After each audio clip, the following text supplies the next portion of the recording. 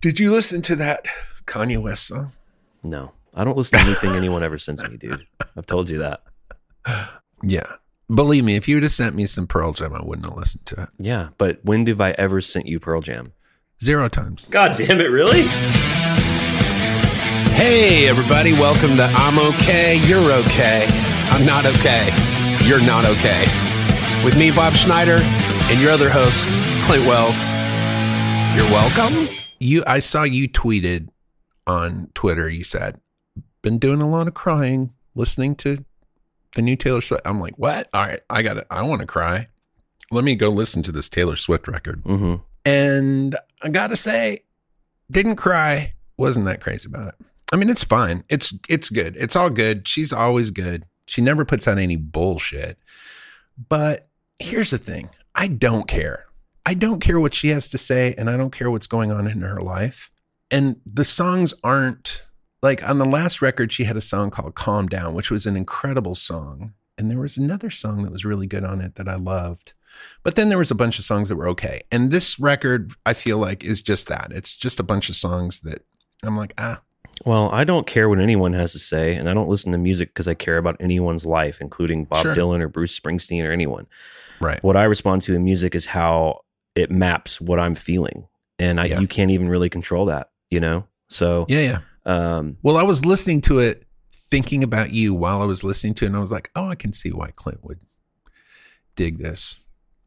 Well, I think it's beautiful, and I think it's really understated and achy and melancholy, and I like her melodies. I think that what's cool about her is that she's really not a very good singer in terms of like her level of pop icon. Her range is really small. And I think I identify with that myself as a singer. And I feel like if you're a great songwriter, which I think she is, and what I try to be, is the limitations of what you're able to do vocally force you into creating some decent melodies. And I just think it's pretty brave of her. It's like, the songs don't do anything that pop music does. Like these drums will come in and they'll just stay there. They don't ever change. They don't get louder. They don't suck out.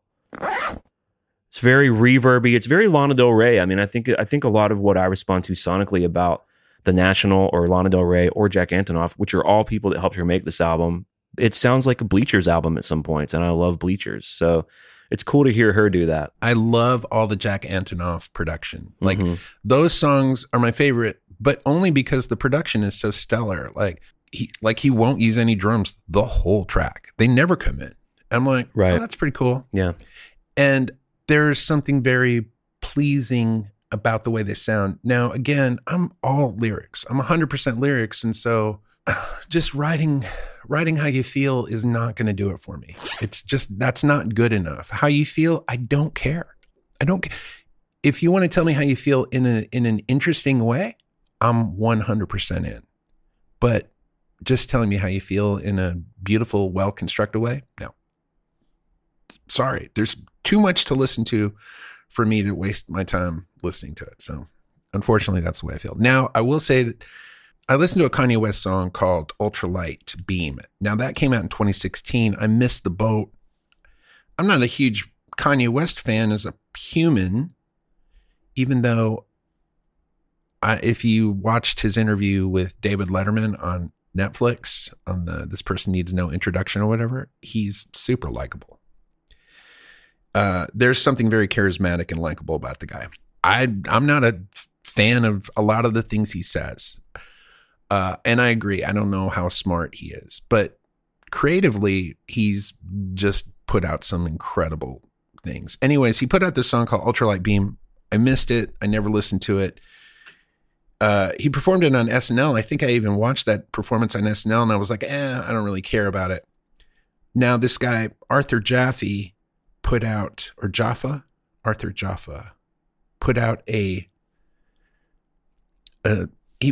he compiled a bunch of clips of African Americans or blacks or whatever that he got off the internet, put them all together, and then he put that Kanye West song behind it along with a few other songs. And I watched an interview with that guy and they showed a bunch of that footage and it was very moving for me. And then I tried to find the video, and it's just not, you can't find it anywhere. They only show it in museums. And so you can't, but there's some handheld footage of it that's okay. But then I was like, well, let me just listen to the Kanye West song. But now this is after I'd seen all this footage. And I listened to that song, and by the end of it, I was just crying. I was sobbing. Guess how many co-writers there are for this song? Oh, a ton, because everybody that touched the song is a co-writer. And there's like 4 or 5 different verses with different writers. 13 people. Yeah. Wow. I'm not saying this song makes me like Kanye West or think of him as some great songwriter or anything. That's something about that song is amazing. For instance, that This Is America song by Childish Gambino. Mm-hmm. I thought that was him rapping the whole song. It turns out he doesn't even sing on that song. Yeah, that song's kind of bullshit. Well, it's not bullshit though. That song in that video, I probably watched that. The video I for guarantee sure is you, I powerful. watched that video way more than any other video in my adult life. But that's I 'cause watched it probably 30 times. That has nothing to do with the song. It does. The song and the video go hand in hand. They're one and the same. Now, does that make me like Childish Gambino's records? That last record was truly terrible. Dude, you would not have listened to the song as many times as you watched the video. No way. Oh, I've never listened to the song without watching the video. Well, exactly. Right. But I wouldn't watch the video without listening to the song.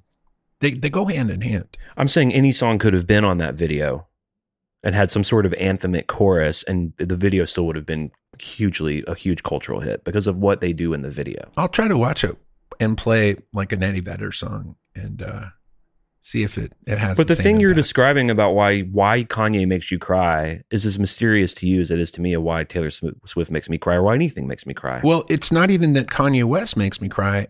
There's just a thing that happens at the end where this choir comes in, and the way it builds the way the last minute of the song builds, it just brings out this beauty and awe, and it just, I mean, I'm telling you, I've listened to it like 4 or 5 times now, and every time I listen to it, I end up with tears in my eyes at the end. It doesn't happen until the very end. But it's not because of the lyric, because you said it's a lyric thing for you. I'm looking at the lyrics here. Is it this Father, this prayers for everyone that feels they're not good enough stuff? So what happens is it starts off and it's like interesting musically. It's like, this is cool. This sounds interesting. And it's Kanye at the beginning. He's like, we're on an ultralight beam. We're on an ultralight beam. This is a God dream. This is a God dream. It's like, if that was the whole song, I'd be like, who gives a fuck? But then there's this part in the song where Chance the Rapper comes on and he starts rapping, and he's just such a great rapper. And that part's great too. But even then, if the song ended there, I'm like, whatever. But then something starts happening where this choir starts coming in, and then this preacher comes in and does preaches some stuff that starts moving me. I don't know what he's saying in that preacher part, but he says something that starts stirring up some emotions, and then this giant choir comes in and all the music drops out, and it's just the choir at the very end. And when that happens, just something happens, and I just break down and I start crying. Now, it's not like, Kanye put this thing together. I don't know, man. It's kind of like Madonna. Like, I was never a huge fan of Madonna, but she would come up with these songs that were pretty amazing. And then I'd always be like, oh, it's the producer or whatever. But then I'd go listen to the producer's stuff that doesn't have Madonna on it. I wouldn't like it as much as the stuff that Madonna did with that producer. Right. Now, Jack Antonoff is different. Jack Antonoff's stuff on his own is better than the stuff he does with Taylor Swift. I don't know if I think it's even better than the stuff he does with Lana Del Rey. So that's a different story. Here are the 2 writers on Madonna's Like a Prayer. Madonna and one other guy, the producer.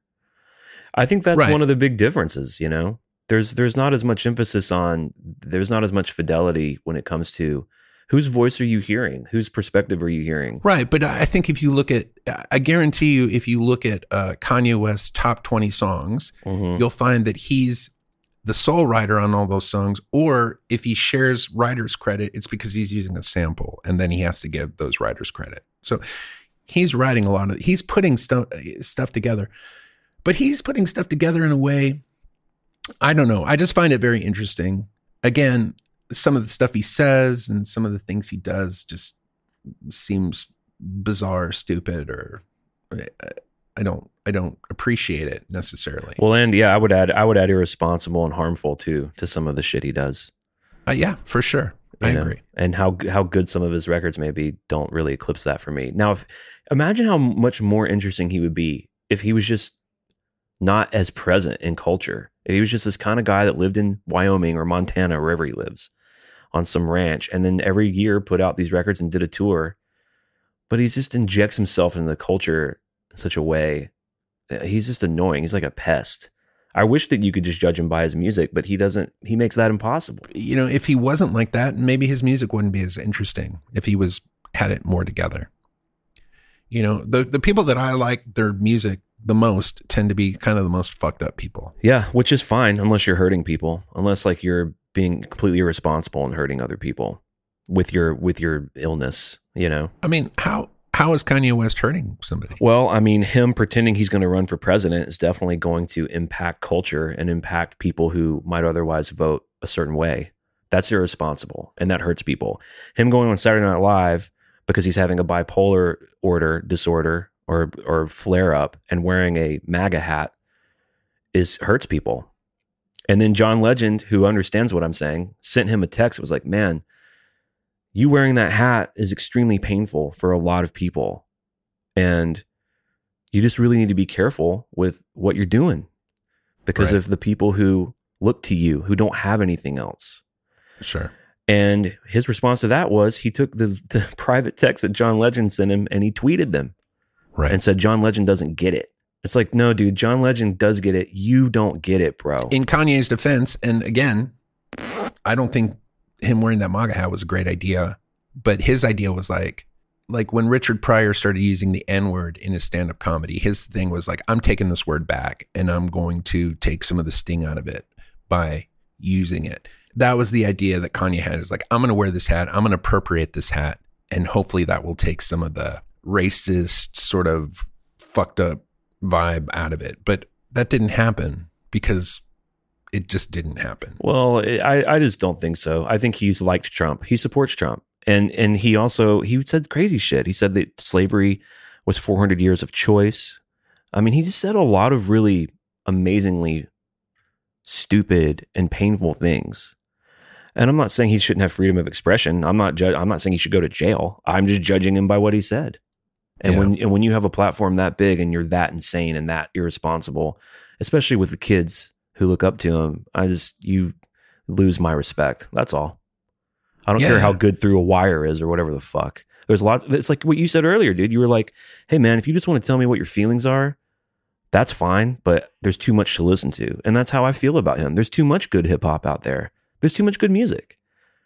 Same with Louis C.K. Too much good comedy for me to die on a hill for that fuck. He likes to jerk off in front of people, which is fine. But I got other shit to listen to.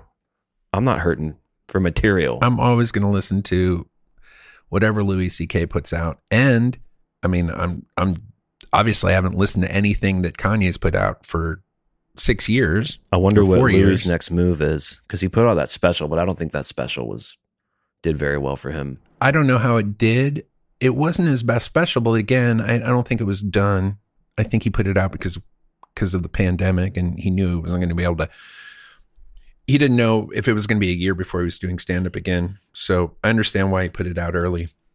And then he put out something recently where he's having a conversation with some French comedian, but I'm like, I'm not buying that. I feel like a lot of people like him or like Ryan Adams who've sort of been canceled. The pandemic's perfect for them because no one can tour and everyone's thinking about other shit. And so maybe like when it's time for people to tour again, they can just slippity slide right back in there, you know, because the pandemic sort of, it covered over a lot of sins in a way. Ryan Adams, that guy got railroaded. No, but I'm just saying, let's take our judgments about whether or not he should have been canceled. He was canceled. I'm just curious about what someone like him and Louis' like next steps would be in a canceled world. And I think the pandemic is good for him. took 2 years off in the States and then started touring again. And Did he do a tour? But his tour got canceled. I mean, he didn't tour. No, he didn't tour for 2 years, and then he started touring. I know because I get an email from him, and he started booking dates. And but that was right before the pandemic. Right. So I'm just curious if he would have sold the tickets. Oh, for sure. Like, no doubt. This says Louis C.K.'s No Apology Tour is a bizarre comeback attempt. Was he calling it the No Apology Tour? I don't know. Wow. Anyways, he was obviously not going to play Austin, but he was, if you look at the places where he was playing, it was pretty, it wasn't the most woke cities in the world.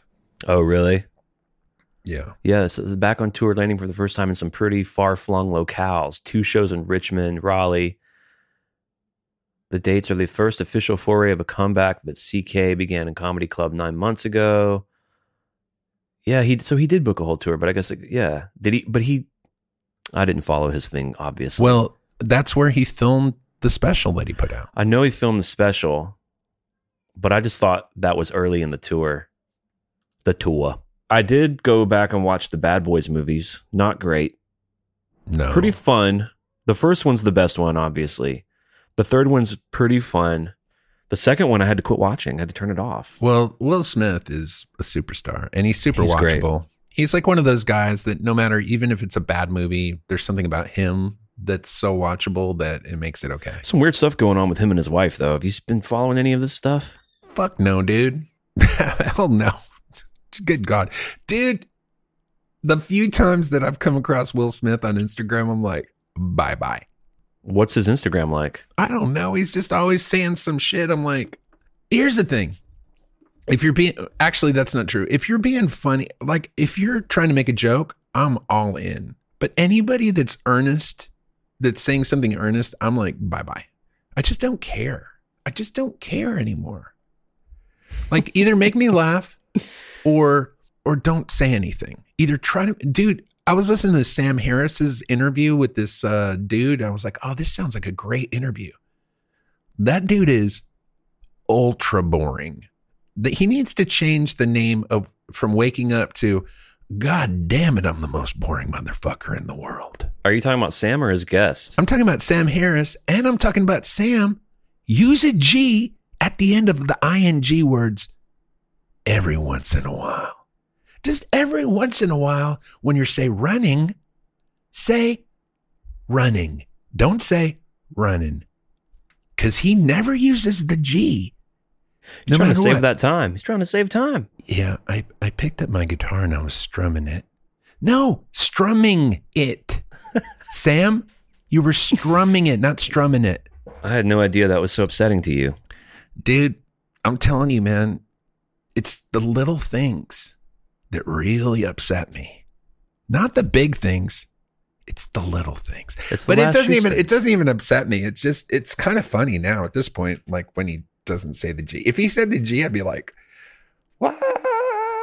One of the things that people criticize, it's not necessarily criticism, but one of the things people have noticed over years of podcasting is that he never laughs. Dude, the dude is boring. But like lack of laughter is a pretty alarming sign that there's some sociopathic. Dude, not using the G's at the end of those ing words is a huge red flag. Like it wouldn't shock me if that guy was just like it'll come out in the news as like full on heroin addict and has been for 5 years. It wouldn't shock me at all. Right. Cause he started getting into it because he had some jujitsu injuries and he was on Oxycontin and that turned into full blown heroin addiction. He's crawling on his hands and knees in some alleys in Los Angeles. Well, it's always the guys who are trying to tell you. Anytime somebody's telling me something, the one thing I've learned in life is if somebody's telling me something, it's the thing they need to learn. So everything that he's saying is something he needs to learn. And the stuff that you don't talk about because it's already, why even bring it up? Yeah, but he's having conversations because of his audience. He's trying to help his audience learn things. He's not just speaking into a void. It's one of the most popular podcasts in the world. He's a huge audience. He needs to be funnier. I think he's actually pretty funny, but he never laughs. He never laughs at his own jokes. He never laughs when other people make a joke. He'll kind of smirk and say, right. Let me hear you do your Sam Harris impression. okay, a little bit of housekeeping here. Dude, first of all, when you say housekeeping, you got to say it like this. Okay. Housekeeping. First, a little bit of housekeeping. But does he do the meditation app? Is it his voice? Yeah. You impersonate him, and you listen to his voice more than me if you're rocking that app. Okay. Close your eyes. Picture your visual field inside your eyes and be aware of your breath. Don't try to come at your breathing. Just be aware of it. And then open your eyes. Be looking at something. Wow. I'm just trying to think of my G words. Dude, I can't think quick on my feet like that. You've been doing it for 5 months. That's all you got. Anyways. You're a TV. It's pretty good though. No, he doesn't do the TV thing. I came up with that myself. I find his voice soothing. It's pretty soothing, but it's fine for the meditation, but the interviews are rough because there's just opportunities where he could be funny. And he doesn't take them. And his guests are kind of boring too. He does strike me as a very serious individual for sure. But that's what he does with his life, dude. He lived in a cave for years. He's an intense philosophical, scientist-minded nerd. Dude, this is all I know. The people that are serious and earnest are the most successful. Nobody's more earnest than Garth Brooks. Nobody. And I don't care who you're talking about, but nobody is more earnest than Garth Brooks. And he sold more records than anybody. Yeah, he's intense. So that's all you got to do is John Lennon wasn't very earnest. He had a dry wit. Guess who sold more records than John Lennon? I don't think that's true. Garth Brooks. He's up there. Well, here's the thing. You got to divide it by 4 because there's four Beatles. I think Garth Brooks is pretty funny too, though. He's only funny because he's just funny, but not because he's trying to be funny. Let me tell you something, man. I was playing the Grand Ole Opry, a big country thing in that, actually big anywhere. And the way they do that is like we were playing 3 songs. There were like 4 other artists. There's always a group of other artists that are playing. One time we played and Kiefer Sutherland's country band was playing. So you're in the green room. There's like a whole stack of green rooms and there's people everywhere and you're running into people. Well, one night that we were playing, the headliner, the big shit, was Trisha Yearwood, which is Garth Brooks' wife. And it was her like 20th anniversary of being inducted into the Opry. So it was pretty cool. We got to play our little thing and we were just sort of hanging around and Trisha's whole team was there. They made like a cake for her. And then we got the word that Garth was in the house. And no one knew if he was going to show up and like do a song with her. What about Garth's hair? Oh yeah, I forgot. Doesn't have any. Well, he was wearing a big old 10-gallon cowboy hat, dude. Bro. He never doesn't wear it. He always has something on his head, and he ain't a construction worker. Go ahead. So Trisha played like her first 2 songs. We're all watching everyone who played the Opry that night was watching from the side, right? And we all got the word that Garth's in the building, and he came out. And he's a huge star, dude. He's like one of the biggest names in all of country music. He came out, insane applause, standing ovation, and he did a couple of duets with Trisha, and he was on the mic, and like, it was pretty cool to see, dude. Because first of all, he was great. He sang beautifully. He played great. He was funny, but he never stole the show from his wife. He made it about her. Right. He supported her. They started singing this one duet, and he messed it up, and he started again. He was charming. It was pretty cool. It was a little bit of like, yeah, that's why he's Garth Brooks. It wasn't like an accident for him, Dude, I watched that 2-part documentary on him and I was laughing the whole time. And at the end of it, I was just like, I love this guy. He's super likable. Do they go into the Chris Gaines era? Did they talk about that? Yeah, they do. What does he have to say about that weird shit? This is their fucking dude. It is dude, they fucking sugarcoat everything. Oh yeah, I bet. So the story that they laid on me, because I don't know anything, was they were making a movie, a Chris Gaines movie, and then what they decided was they were going to put the soundtrack out first and get like people all excited about it, and then when the movie came out, everybody'd want to go see the movie because everybody'd be into the soundtrack. But then they didn't make the movie, which was such bullshit. Wow. Oh my God, dude. Dude, you got to watch that documentary. It is so funny. I will say the Saturday Night Live episode that he hosted where so Garth Brooks is the host, musical guest, right? Chris Gaines. Oh my God. It's a pretty funny episode, dude. I don't remember the music part, but he's pretty good in it. There's that great skit where he's with Will Ferrell, and Will Ferrell's the devil, and he's trying to write a hit song, and the devil's like, "Oh, for your everlasting soul, I'll help you write a song." He's like, "Okay," and they make the deal, and lightning strikes, and then all the songs that the devil plays are really shitty. They're like the songs that he sold his soul for, Garth did, but the songs that the devil's trying to give him are just like the shittiest songs ever, dude. That's pretty good. I am Lucifer, and I have heard your request, and it shall be granted. Do you, Milo Jenkins, truly wish to render your soul unto me in exchange for the success you crave? Oh, yes, sir, I do. I mean, if I could have one hit song, I know it'd solve everything for me. It shall be done.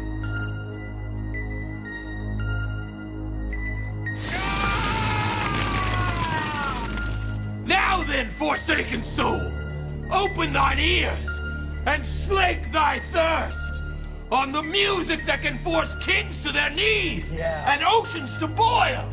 Behold the song that'll take you to the top of the charts. All right. There's a guy named Fred and he's got a pair of slacks. Ooh, Fred's got slacks. Really quite sharp, but they're a little tight in the waist. Ooh, Fred's got slacks on the boulevard. Hold on a second. I think it's out of tune. Man, I don't want to miff you, but that sucked. I said the guitar was out of tune. Sorry. It wasn't my fault. Okay. Fred Slacks is a winner. But fine. Here we go. I'll give you another one. Okay. Behold, a fiendish masterpiece from the bowels of hell. Yeah. Mondays, boy, I hate Mondays. They make me so steamed. Weekends, I go for the weekends. Son of a bitch. Is it human in here? Because the guitar keeps getting out of tune. Man, what kind of guitar is that, man? It's a hell-spun mixture of the bones of fornicators and the sinew of thieves and gluttons. It's a Fender. It's a guy I know, and he's got a pair of slacks. Ooh, Fred's got slacks on the boulevard. He's like, what? That's pretty good. Okay, here we're going to have to kick it to the Secret Weekly, and there's something I want to talk to you about in the Secret Weekly, and that is I tweeted about this new thing going around about how men are just the worst. You saw this tweet I wrote? You texted me, you're like, oh, you're in trouble for that. Because I want to talk about that in the Secret Weekly. There's no discussion. Twitter is not about having a discussion about something. It's not about, hey, here's an idea. Let's find out what everybody thinks about this and have a discussion about it. No, everybody's just like, you're wrong. I'm right. You're fucked up. How can you say that? I'm like, what? There's no civil discord going on in Twitter. So when you say what you said, which was like, basically like saying, oh, by the way, let's talk about it in the Secret Weekly. By the way, the sky's Let's blue. talk about it in the Secret Weekly. We will. By the way, the sky's blue and grass is green. And we all know that fire hydrants are red, but sometimes they're gold now. You may have seen some gold ones, but mostly they're red, or they used to be red, but now some are gold. Okay. Is there anything wrong with that? And then you get a barrage of people going, fuck you for saying that. Anyways, yeah, let's talk about it in the Secret Weekly. All right, we'll see you guys later. Bye. Peace.